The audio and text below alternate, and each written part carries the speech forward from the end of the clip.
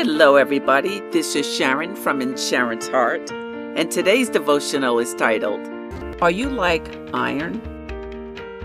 Proverbs 27:17 says, Iron sharpens iron, and one man sharpens another.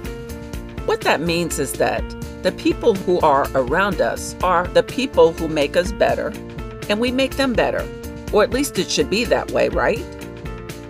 I Googled some iron synonyms, and some of the words for iron were uncompromising, unrelenting, unyielding, unbending, resolute, resolved, determined, firm, steadfast, and unwavering.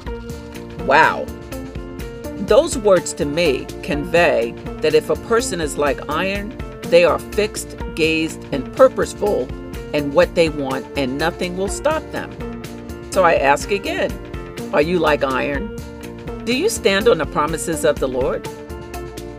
When we're honest with ourselves, we can answer those questions with a definitive yes or no. And if you answer yes to both of those questions, then you are indeed like iron. Yes, you are. And more than likely, you are already doing positive and encouraging things. You are already sharpening those around you, because you are a sharp person who knows where you are going and where God has for you to go. You sharpen people and they sharpen you. You are attentive to excellence and you are hungry for knowledge, to which you eagerly apply to your life and the lives of others. That's wisdom. In fact, you give a new name to Iron Lady and Iron Man. And what I would say to that is, keep it up and keep the sharpening going, because we all need iron in our lives. Wouldn't you agree? So stay encouraged and keep doing what you're doing. Be encouraged, everybody. I hope that message was encouragement for you.